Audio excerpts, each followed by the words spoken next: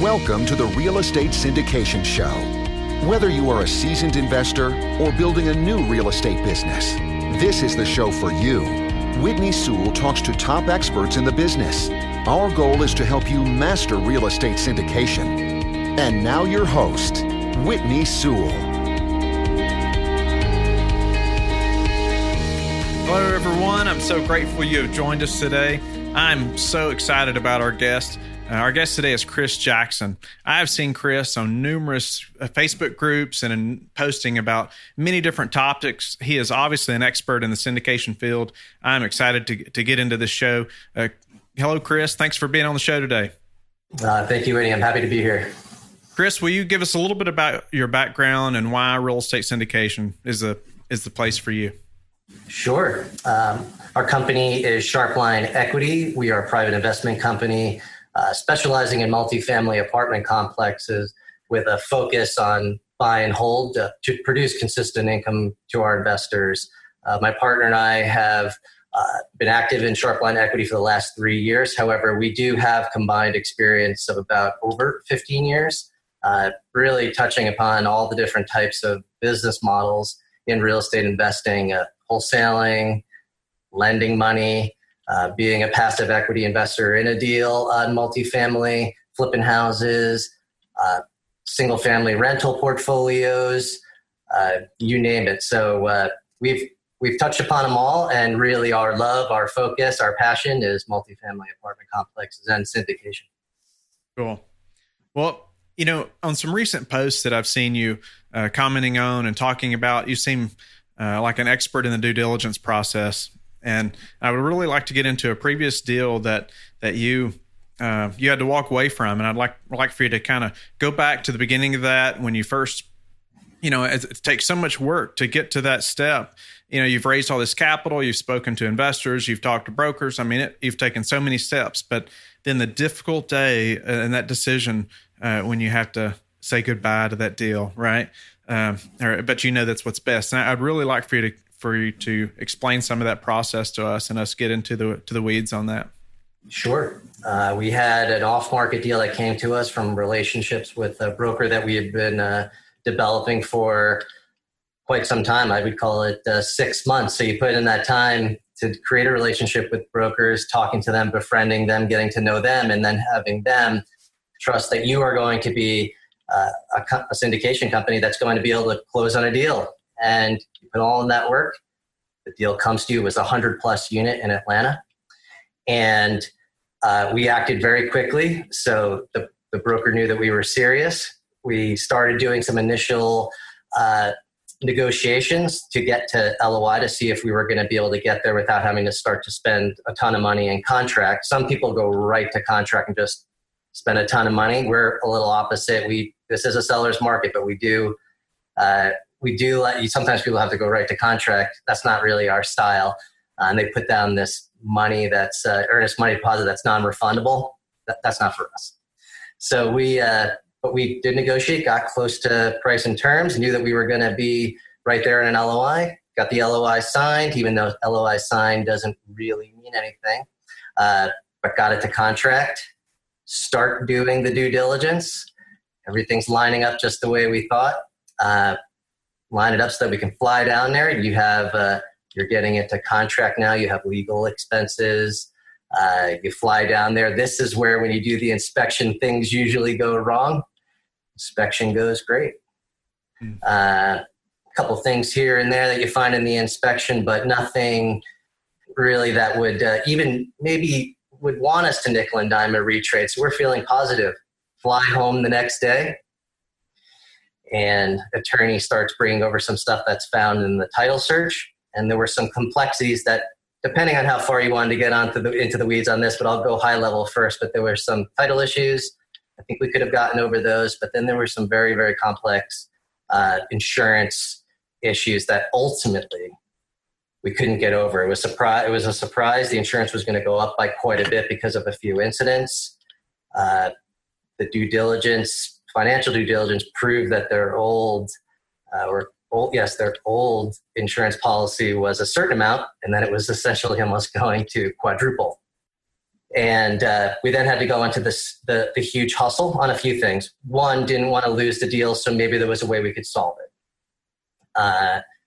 Then we had to also figure out if, what else is the seller hiding? That's a little bit of a, like, why didn't you tell us that? If it was the month that we were doing the financial due diligence that the rate went up, so we would need the next month P&L statement to actually have seen it. So it would have been further along into the process of spending money and possibly beyond the point where your money does go hard, where you lose it. And we weren't prepared to do that. So we ultimately, after a lot of hustling to try to figure out if there was a solution to this problem, found that any solution that we found to this problem was putting our investors too much at risk for this deal. And even with a retrade of, call it something significant, we felt that the risk was too much to bear for our investors. So with fairly substantial amount of due diligence, money spent by us, our team, that does not get passed along to the investors. We're doing that as stewards for our investors to find those deals for them. That's why we feel so strongly about when we bring a deal to our investors, we have put in the work and they know it and they trust it. That we walked away from it. But this is after we had all reached out to our investors. They're excited, and then we had to walk away. And in explaining it to our investors, we were really pleased to hear from them that they strengthened the bond that was already strong with our investors, because they knew that we were willing to walk away and not just ride the excitement of 100 plus unit. I mean, that's our first large deal. I'm not going to chest pump and say we've got thousands of units. Our biggest deal is 60 units. We were ready to get that 100 plus. And I'm proud of our team. We were JVing with another group, and proud of our team that we all did the right thing and walked away. Tough discipline. I'm not going to say that was easy. I had a few beers that night. But overall, proud that we made that decision. What's interesting is that the seller has come back to us and solved some of those issues, which reignited it again. But still, ultimately, it's not the right fit for our investors. Wow. Tell me, during that due diligence process, what led you to find those problems? Like what started you down that road to be able to locate those things? Or is that something that you would always check to find those insurance problems or other problems you encountered? How can we be sure to find those problems during our due diligence process? Sure. A learning lesson for everybody here would be one, this was a pretty unique circumstance. You have to understand this is part of the risk. There are certain things that if you ask for these things too early in the process, especially in a seller's market, they're going to tell you to get lost. So one, title issue you're never going to find until you get in there, unless you're paying money to do title searches. I think we could have gotten over that one, but it was just adding the straws on the camel's back, if you will. The insurance issue, this was the real history came in what's called loss run reports. Now, you should always be running loss run reports as part of one of your items in your contract. I think lesson learned would be we will move that up as part of one of the first things that we get, maybe before you're flying down and doing physical inspection. But it's tough because now, this is all hindsight stuff. Like, I probably would want to see if there was just something really red flag in the loss run report early. Would that stop me in the future if they were holding on to that? I probably would still fly down and do the inspection. But I would want this loss run report earlier. You can, though, ask your trusted insurance people to run what is called a clue report if they can on the property, or ask your trusted multifamily insurance brokers to try to do some initial underwriting to see if there's any red flags. Could you tell us, for those who've never heard of loss run or clue report, could you elaborate on that a little bit? Yeah, I'm not an expert in clue report. Ask your insurance company of that, but I was told that we could have had that run. It's got different nomenclature for different insurance brokers, but you can ask for loss run reports, and you should ask for loss run reports in your contract. What that is you will get at least the loss run report for the term of which the current owner has the property, and what it will show is if there were any incidents that were declared and if there were any claims and what payouts occurred. And there are different types of claims. You have property claims such as fire, and you can see, or water damage, and you can see how much the damage was and how much the insurance company paid out. There's also liability claims that could be the result of one of those incidents or a different type of incident, assault and battery, any type, slip and fall, any type. What happens is, like any business, loss run reports show a history of a property. Will an insurance company correctly or incorrectly tag it as a problem property? Now, sometimes that can be unfair. I mean, you could have an A-class property that just has a previous owner or a current owner that just is liability claim happy. And that unfortunately would tag a property as just higher risk. Interesting. So these are just questions that you should just ask your insurance brokers. Okay, so the previous owner and maybe the current owner are just really claim happy.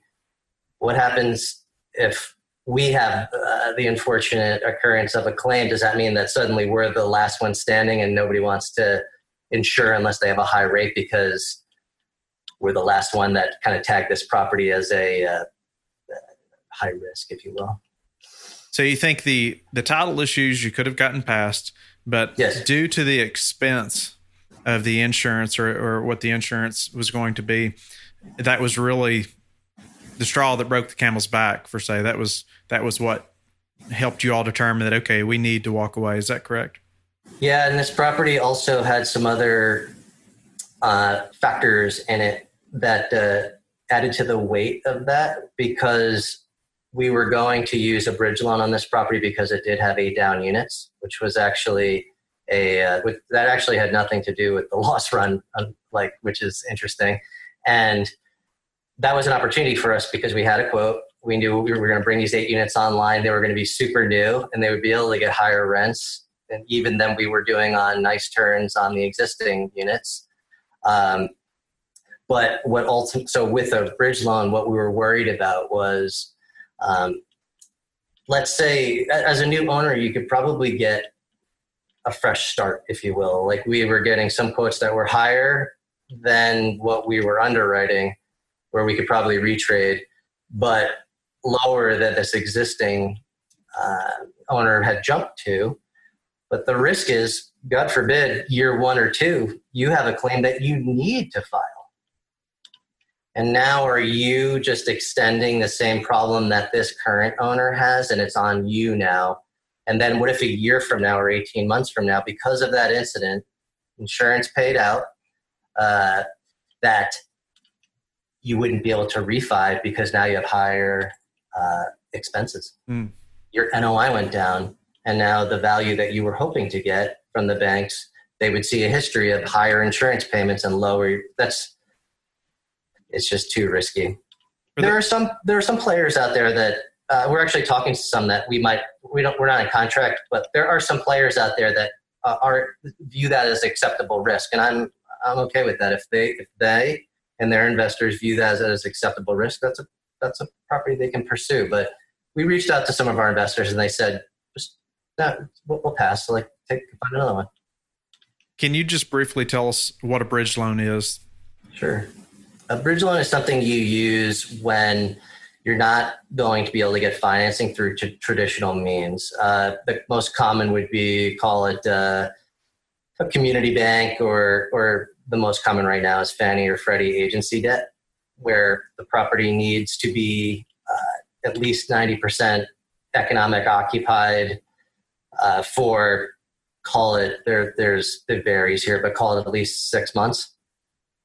So when you have a property with 8 down units, and it is almost close to 90%, this was almost close to 90% with those down units, you need some sort of financing vehicle that's going to pay for your, you put down money obviously for your down payment, but they're also going to finance your rehab of certain percentages. And that probably would be for another topic, but because there's all different flavors of that, but it allows you to bridge to permanent. It is your job in as short amount of time as you can, usually a year to 18 months, but around 18 months to 2 years. You want to bridge it to get everything up and running so that you can then go and get more attractive debt, more permanent debt to hold for a long time, or bring the property up to a place that if you chose, as the syndicator and your investors were on board with it, sell to the next investor that is looking for a more turnkey product. Great. I appreciate that. So tell us about the response from the investors when you go to them after all this time and doing all this due diligence and communicating with them, and they're excited.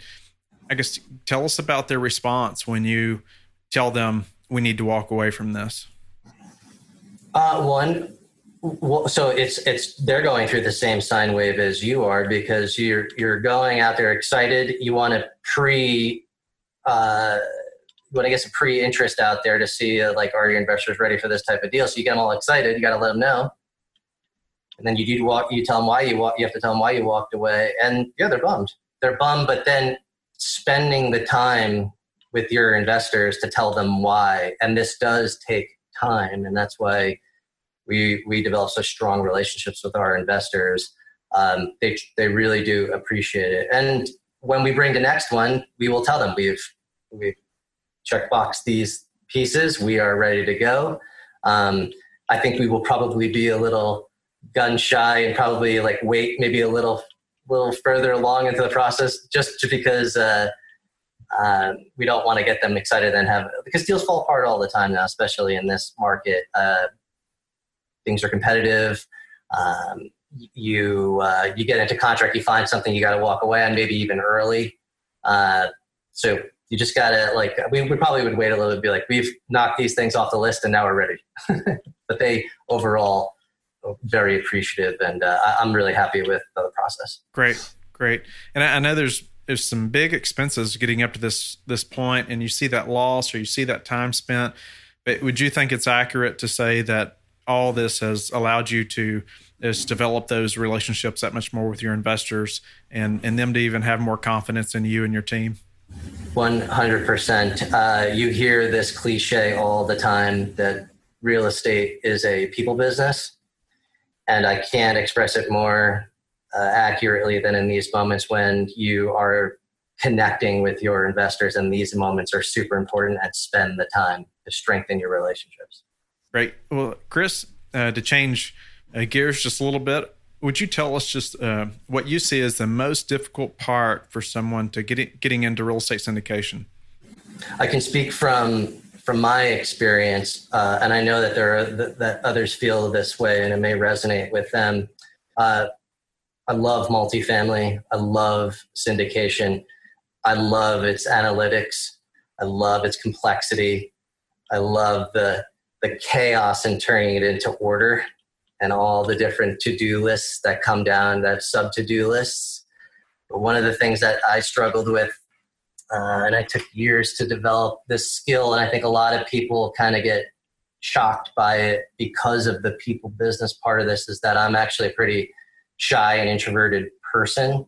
And this is about people. You're going to be dealing with raising money, developing relationships, trusted vendors, trusted brokers, really getting close with your partners. And this is so much people stuff that it's way beyond really what I thought was going to be involved, because everybody's kind of in this Facebook, email, and to less extent phone, but you can use all these tools to increase your, I guess, scope of people that you're exposed to, but you must learn how to develop those strong relationships. And that did not come natural to me. I spent years just layering confidence over time, networking events, learning how to develop strong relationships, using my introversion as a strength, but getting over some of those things that stop you from, I guess, having enough funnel of people, if you will, to meet, because you're not going to connect with everybody, but there's so many people out there that you will connect with a lot of them in such a strong way. And I think introverted people retreat from when they're faced with those barriers that, I have to go raise money. How can that guy didn't invest $100,000 because he doesn't know you? And you need to figure out how to authentically, truly develop those relationships. That's going to take time. So I would say that anybody that's looking to get an apartment syndication, develop your people skills. And a lot of times I hear this, it's true, partner with people that complement your weaknesses and vice versa. But I think there's a lot of analytical people that have out there that just end up doing spreadsheet world, and they have a lot more to offer the syndication and investment and raising money world, and they're giving themselves credit. Maybe they have the magic of the relationship building because they can speak to the numbers better, but they're not giving themselves a chance because of fear, and they want to hide a little bit.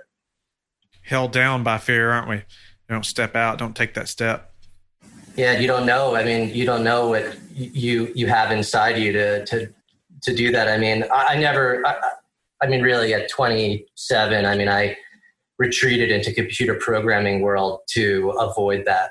I ended up realizing that I was more of a people person and went up through management and learned how to be more of a people executive project manager type person. But, I think a lot of people have that strength inside of them. They just have to work on it. And I think that that's not taught right now. It's not taught about how to work, how to get better at being a people person. Give us some advice on improving our syndication business, or maybe a recent improvement that you all have made to your business. Oh, that's a great question. I would say we were stinking at this part. And it has become clear that given the seller's market, and who knows how long the seller's market is going to last, the seller's market, you have to be putting in a lot more offers.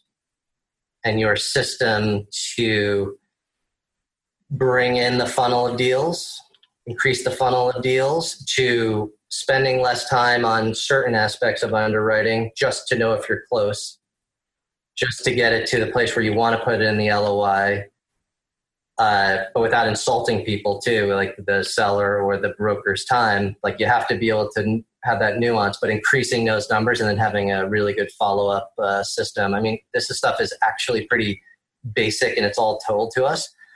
We're sitting here as 15-year veterans, kind of like combined veterans, saying we need to do better at our flow management.